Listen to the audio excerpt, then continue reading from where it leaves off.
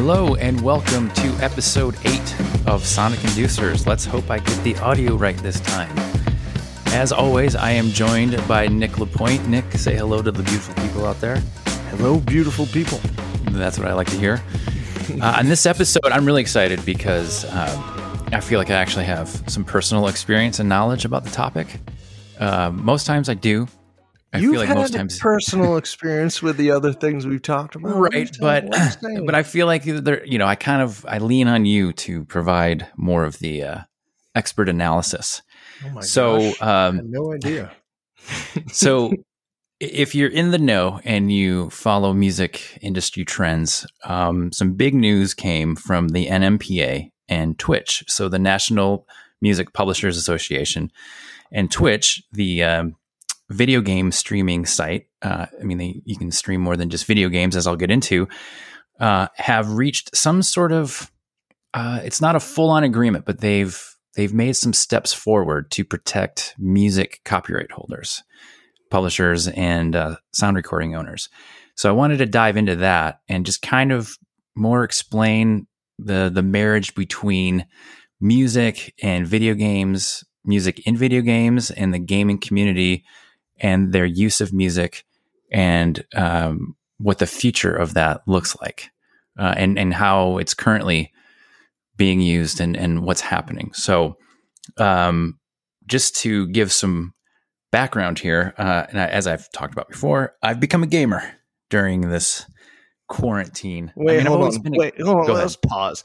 You become a gamer? Let's be real now. Okay, I think I'm... Well, gamer. Okay, so I grew up. My first video game system was the Intellivision. Do you remember this? I think it predated Atari. I'm not sure. Do you remember this? Did you say the television or e-television?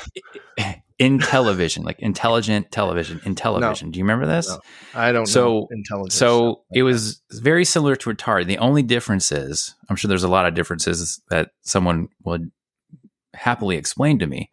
However, it came with games, but then each game came with these like plastic inserts that you would put into the controller because they were customized to the game.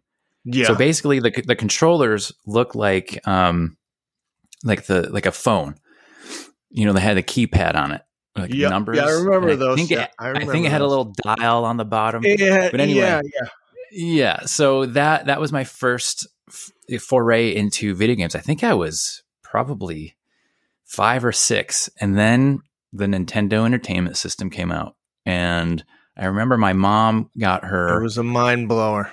Yeah, her state refund check back, and she's like, hey, you can have this. What would you like to buy with this money? And of course, I was like, Nintendo. So I guess I've been a gamer, but I think the term gamer is relatively new. Because I think in the 80s and 90s, I like to play video games, but now gamer is you can make a living doing it. So it's a thing. The 90s were just 5 years ago in my mind, but apparently it was longer than that. Yeah. But I agree with you. I think gamer is a new term within the last decade.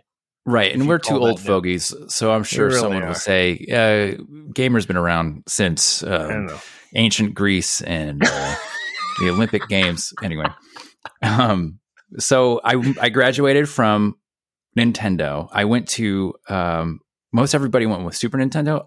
I, for whatever reason, went with a Sega Genesis. I was like the odd man out. Yeah, no. You weren't the odd man out. It went Nintendo, and then the cool kids got the Sega.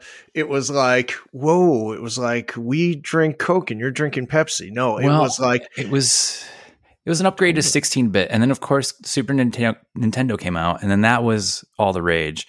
But I had gone down the Sega Genesis path, so I went from that, the Genesis, to Sega CD, which was god awful, and then it wasn't until college that my roommate had the first PlayStation, and we would have Tekken tournaments. Tekken was it's like a Street Fighter game, Basically, you just punch and kick the other guy, kind of like Mortal Kombat, whatever. And we would stay up all night playing that. And then there was, oh God, what was that car race? The car game where you blow each other up. I'm gonna brain fart. Anyway, Yes. Not Metal Gear, Twisted Metal. There we go. And then that was college. And then when I remember I graduated and got like a full-time gig at a coffee shop. My first paycheck, I went and got a PlayStation 2 not just because I could play games, but because it was also a DVD player. And that was huge. That was like new. That was new. That was crazy. Yeah. It was like, wait a second. I can put in my Blood Sugar Sex Magic Chili Peppers CD CD/DVD/BVDs/video games. And then I had that for forever. And then Guitar Hero came out. And that, by this time I'm, I own a house and having parties and people over. And so we're playing that all night. And then that broke. And I was like, I don't need to play video games for a while. And then the Nintendo Wii came out. So I got that for Christmas one year. And then I got the PlayStation 4 and then I got the PlayStation 5. So yes, I'm a gamer. I've been a gamer since I was a kid. I think it's just part of at least my culture. Yeah. So, but I've been more involved in the gaming community. I actually follow people on YouTube and Twitch. I'm going to shout out T-Lu Strategist and Wolf of Thorns, who I've kind of established like an online friendship with, which is great. Written music for this game called, not for the game, but inspired by the game The Last of Us. And these are two channels that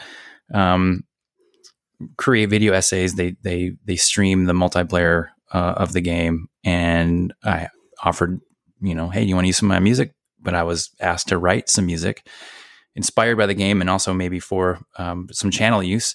And that just kind of immersed me into this world. So I play a multiplayer game.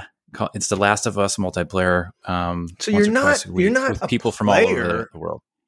You're not a player. I'm part of the community. You're a contributor. You're a contributor. Exactly. You're part of the community. Yes. Right. So last Sunday was September 26th, and that is a fan appreciation day for people who love The Last of Us. So they used to call it Outbreak Day because in the game, that's the date that the outbreak occurs. Now they call it the Last of Us Day. So it's this big celebration. All the people that love the game, these channels, these Twitch channels, I'll do like a special stream. So basically all day I'm hanging out and I play a little bit, kind of promote my music here and there, online and just hanging out in these different Twitch streams. So to just see how music is being used, I watched one stream where just having background music while you're playing. And we're talking like popular, like some Weekend, top 40 stuff. And it got me thinking about this announcement and like how this is going to, how Twitch and the music community, because they've been kind of arch enemies for a while. I have to admit, they haven't been on the same page. That's for sure. Right. And so, and again, there's not anything 100% solidified as far as how it's going to work, but they've at least come to the table and I think they shook hands and said, hey, we don't hate you. You don't hate us. They're starting to build some bridges. Yeah. Right. Yeah. And what's exciting is I think not only are music copyright owners going to be able to, I don't know if they're going to be able to collect revenue. Maybe that's part of it. They're at least going to see how their music is being used. They're going to get some benefits that they haven't been receiving thus far. Right. At least going to get some information. And then I think the other side of it is Twitch is, yes, primarily a site to watch people play video games, which I remember when this first was a thing, I was like, why would I sit here and watch someone else play a video game? I want to play it. But these people that play these video games have a personality. Maybe they entertain you, just who they are, or they just are positive people, because there's a lot of toxicity in this video gaming world. So anyway, it's just kind of, I see the appeal.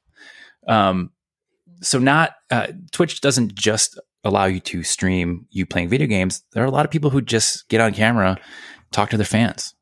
But the thing now is, I had no idea. I didn't know that. Yeah, it's this crazy world, and I don't want to call it community, but just it's like it's a community. That platform is very interesting because some people have a hot tub in their like bedroom of their apartment, and they'll just hang Or out in their desert house. Well, that's me. But can you imagine putting in an inflatable hot tub in, like, let's say you live on like the 5th floor of an apartment. Like Coming to America. Yeah, exactly. Exactly. If you haven't seen that, please watch it. Yeah. But they'll sit there and they'll talk to you, or they'll like knit and talk to you, or, it's not just streaming games. Once you build a fan base, you can basically stream just whatever you want. You can sit there and just hang out with your people and ask questions or answer questions because there's a live feed of your fans. Maybe they're giving you money, or they're sending, custom emojis back and forth. They're just chatting with you. So my point being is, with this groundbreaking of the music industry and Twitch kind of trying to figure something out, I think it's going to open that platform up for a lot of opportunities on the music side, like streaming live concerts. There's a military airplane flying over me, so forgive that. Sorry. Or it could be a helicopter. They've been doing a lot of, I live near the Marine base out here. Dude, last night it looked like a fireworks show. They were doing some drills. It was pretty amazing. They were shooting like red tracers, and and you could see those red tracers like I was on my front yard, on my front porch, and you'd hear these sonic booms, and so the house would shake just a little bit, and it was kind of like, it was like a free show. Oh my gosh. So anyway, back to the Twitch thing. Scared out of your wits. Yes. Yeah. Well, if you know what it is, then if you're prepared. But Gotcha. So live music performances, I think, and it may, again, my knowledge of this platform is limited. Maybe this is already happening, but I think it will be another avenue for a band, a singer-songwriter, a performer, an artist to just have another social media site where they can directly interact with fans. They can debut new music. They can have a private concert for VIPs or whatever. So I think it's exciting. And I'm also a little bit biased just because I've really enjoyed the last year getting more involved with this community and met some great people. Don't even know their real names. Never seen their face. I'm like the only guy in this group who actually uses his real name. Oh my gosh. Like, oh crap. Does everybody know, who they're going to steal my identity, whatever. It's just, there's part of me that's like, I want to start a Twitch channel too. What would I do? Then you can do it. You've got this community. You've got music that you're writing. You got so much going on. You're already like hip deep in this like video gaming community. Yeah, but I kind of, but I'm not that good at it. I'm not that good at the games. Stop it. Yeah, you are. No, I'm not, dude. I'm going to invite you to the next stream, and you're going to see how shitty I am. I mean, I'm usually lowest on the totem pole when it comes to like total score. Anyway, so a little bit, just to give it a little bit more history into, I guess I'll call it a tumultuous relationship between video games, video game music, and the streaming platforms or sites like YouTube. If you do a Let's Play video on YouTube where you're just playing the game and you post it so people can watch you play the game and hear your witty comments or whatever. Sure. If there's music in the game, that music is protected by copyright from somebody. Someone's administering, that song. Mm-hmm. But there's a few rules here. So music that is composed specifically for the game, that is owned and controlled by the video game studio. That's correct. That music can, based on YouTube rules, should not be monetized because it's actually part of the game because it was written specifically for that game. However, let's say you're playing something like Grand Theft Auto, and in Grand Theft Auto, when you're driving your car around, you can switch between radio stations. Now, those radio stations include music that wasn't written specifically for the game. It was licensed, like Chili Peppers for the game. Yeah, or Pearl Jam. Yeah. Exactly. I'm sure there's more than just 90s rock on these radio stations. No, there's not. It's just 90s rock radio station channel. Right. It's the one channel. It's like all 90s all the time. Sounds like the perfect life. It does. I mean, basically, you and I are getting to be old fogies. We just got to turn on the classical rock station. That's basically all we're going to hear. Perfect. It's heaven for me. So that music, because it was licensed for the game, that is like the copyright owner, usually a label, can claim that. And we're talking just on YouTube. So it can get really in the weeds and tricky to navigate this. So it's going to be interesting to see how Twitch is going to handle this. All I do know from what I've read is that if you are a publisher and you want to either get the data or maybe at some point earn money off this, you have to opt in. You as a publisher or a copyright owner, you have to opt into this program. So that sounds proper. That sounds correct. Yeah. So I've nerded out enough. I feel like I've just been rambling, but I'd love to get your thoughts and opinions if you've got any. Yeah, man. I think it's great. Listen, songwriters' content's been getting used throughout the internet on different platforms. And I mean, we could go back 10 years or 18 years and just see the evolution of the desire and the need, and frankly, the publishers and the songwriters saying there's value here. We should be able to benefit from this. And it requires a little extra heat and a little bit extra pressure from one party or another to say, listen, we need to come to the table because our content is being used. There's, you know what? And frankly, I'm probably the only one in the world that hasn't been on Twitch, but there's some money exchanging hands. There's advertising revenue or whatever is in place. If there's content that was not written for that Twitch video or those videos or whatever, basically kind of like a writer for hire scenario. If it wasn't like that, then the publishers and the copyright holders should be getting some sort of value out of it. And that's where we are right now. And I mean, frankly, I don't know the details, but it seems like a huge win. I know Warner jumped on board.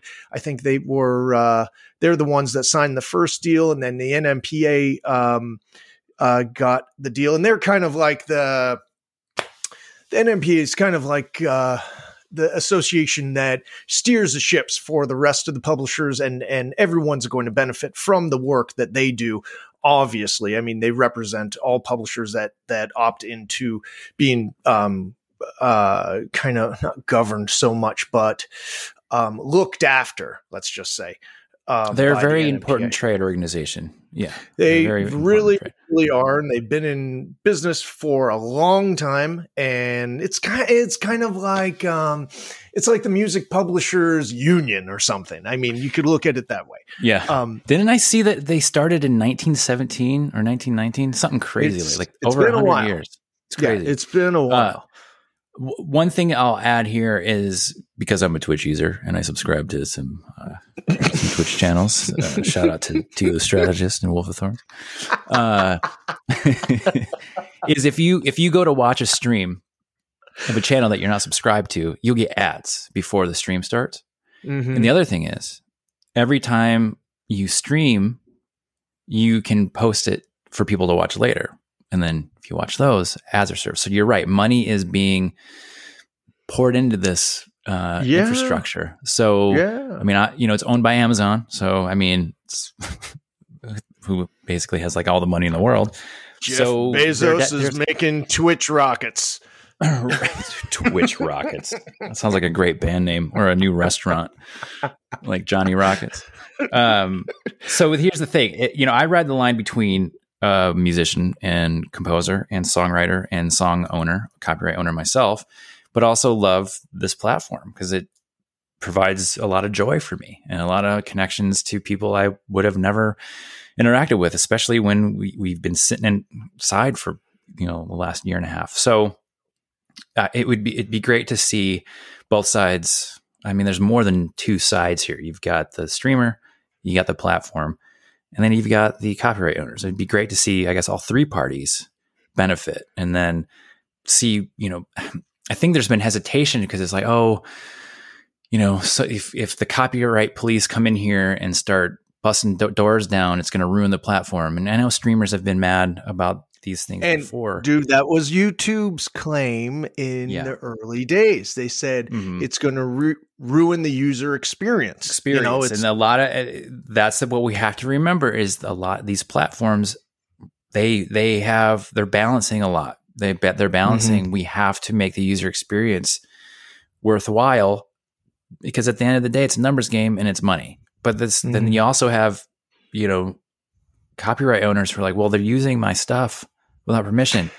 I want to be able to control that. There's got to be an even balance where it's like, hey, listen, for the sake of argument, let's just talk about publishers and copyright holders. Like, there's got to be a way that they can work in the background, make sure claims are placed or rights are associated in the proper manner where user experience isn't touched, isn't adjusted, it doesn't tweak anything, it doesn't hold up videos or anything, and it all runs seamlessly like nothing ever occurred. It's just, you know, to bring up, you know, Eddie Vedder and his crew that wrote the tracks that appear in the new Twitch, you know, that's on the new Twitch video, they get paid their cents or dollars or whatever, or whatever other band / composers, they get accounted for. Like it's if they can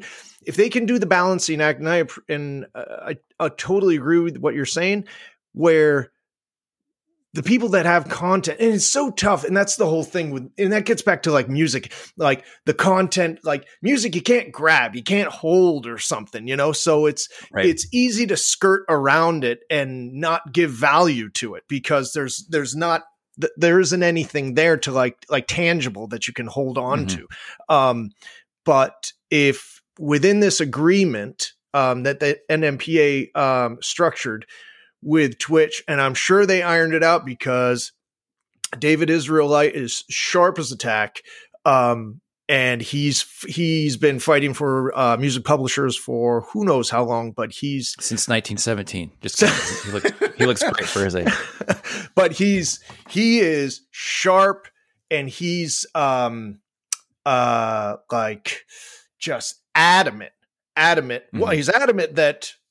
Still, I mean, with every hurdle and with every success, he's on to the next one, you know?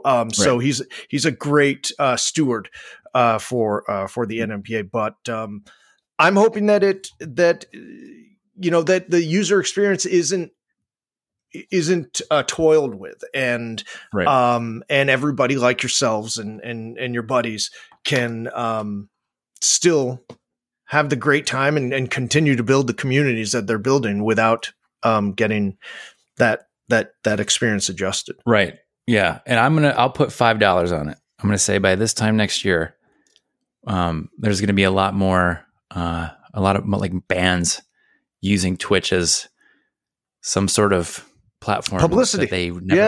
Publicity, but also like live performances, just like another thing to use. I mean, there's not a such thing as too much exposure. You know what I mean? Mm-hmm. So, but yeah, it'll be. I'm excited about it. I think I'm just because I'm part of both worlds. It's this announcement made me excited about us owning copyrights, but also, you know, maybe easing the pain of some of these streamers who some of these people make a living doing this. So, you know, you want to jeopardize either side because some people make a living making music, you know? But the other thing I want to talk about is because, you know, video games have very loyal fan bases, and sometimes those fan bases can do a thing called cosplay where they dress up like characters from video games or their favorite comic book or anime, TV show. And with it being October, and Halloween is close upon us. It's right around I wanted to share a funny story about the time I dressed up as like a rock star. I've dressed up like two rock stars before, and I want to know if you have any. So you wore the same clothes that you wear every day? No, well, I might have like added a wig or something. But do you have any funny or interesting costumes from your Halloween past where maybe you dressed up as Like Who, Eddie me? Van Halen or something. Yeah, you. Who else? There's no one here. I No don't one else know. here but you. Yeah, man, I've dressed up as crazy sugar, man. You put me on the spot there, Uncle Jesse. I don't know. Okay, fine. How's this? You How's tell this? me What are you yours. gonna do? Well, do you have a costume picked out for this year yet? For this year, like, listen, Jesse, I'm somebody that I kind of like fly by the seat of my pants. So I can figure things out, and figure things out within like the last, 5 minutes to an hour. So the answer is at this moment, no. Listen, now that I got a dog, the more, I'm trying to figure out if I'm going to dress Goldie up as a reindeer or if he's going to be like a ladybug. So, I mean, those are my biggest concerns right now. And then I got my 2 kids. So but at this point, I'm at the bottom of the list of importance. So not yet. I met a couple of random strangers at a watering hole out here, and it was nice and jovial. But then I mentioned what I was going to go for Halloween this year. Yeah, and it's game related. And this dude was like, "You're a gamer." Like, I was scum of the earth, but I never felt more proud to admit that. Anyway, so I have 2 costumes where I dressed up as a rock star. The first one was, do you remember, well, he's still around, but Bret Michaels from Poison, lead singer. Married to Pam Anderson for a while, I think. My first cassette, Hysteria, baby. Oh, yeah. So it was right when Rock of Love came out. Remember his reality show? It was like, it was like The Bachelor, but it was basically Bret Michaels. Yes. So he was really popular, and he wears the bandana with like the straw cowboy hat on top. So, so I bought a blonde wig. I put a bandana, and so it was like right in the zeitgeist. Everyone knew that was fun. And I wore eyeliner. I mean, I was already wearing eyeliner at that point anyway, because that was my like. That was your thing.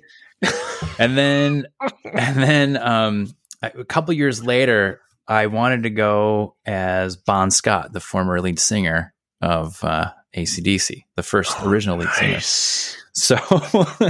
So I had this jean jacket where the sleeves were ripped off, and I bought a black wig from like a beauty supply store, but I had to like cut bangs into it. I was like looking at pictures of them. And so when I was doing this, I was living in Nashville, and when you're in your 20s and living in Nashville, I mean, Nashville's a small town with a drinking problem. And so Halloween isn't just that one night. It's usually like a couple nights in a row. Yeah. So the first night, everyone throws parties. So people throw parties. You go to these parties, costume parties, and then you go bar hopping. That's just what you do. Right. So the first night I wore this and I'm walking around and everyone's like, Gene Simmons without the makeup on. Like, no. And then I go around to other people. Who do you who are you, man? I'm like, I don't know. Who do you think I am? Gene Simmons without the makeup on, or like Gene Simmons on MTV's Unplugged? When they didn't have the makeup on. And so I was like, damn it. Okay, I gotta fix this. So you gotta switch gears. I went home and I cut like an old pillowcase, a little square out of it, and I drew the AC/DC logo on it. There you go. Pinned it to my back. But I mean, Bon Scott, it's like you don't wear your own band shirt or jacket out. That's true. Finally, but the thing is, it helped a little bit because I'd have to like turn around and like, point at my back, and they're like, Angus Young? No, and like it still didn't hit the mark. Listen, you gotta stop the story. But the thing is this, you're choosing the original dead singer who's been dead for a long time. It's not like Elvis. But right. But you're also in Nashville where it's a bunch of musicians and a bunch of music fans. You think they would know. I was just on a bunch of pickers, man, mandolin players, songwriters. No. I wasn't Scott. I wasn't downtown. I wasn't at the lower Broad. I was on the east side. This is where all the hip, you didn't tell me you were on the east side. I didn't know. Well, you should know that. How long have you known me now? Anyway, so I won't do that again. I feel like I go every other year with my costumes. Like sometimes I'm like really excited about it, and then the next year I'm like, it's too much time and energy. It's not. We'll do it up again. We'll do it up again. But this year, I'm not going to tell anybody yet. But this year, it's going to be one of those people have no idea who the hell I am, but I'm going to be very excited about it. So I'll have to just explain it again. But anyway. So, all right. Well, everyone, enjoy your Halloween. Enjoy your candy. Don't eat too much. Schedule that dentist appointment. And remember, if you go as Bon Scott, wear an AC/DC t-shirt when you do it. Or I don't know, do it better than I did. I don't know how I could have improved that. I even wore the shoes. Anyway. But yeah, be safe out there. Thank you for listening. This is Sonic Inducers presented by AdRev, and we'll see you next month with episode 9.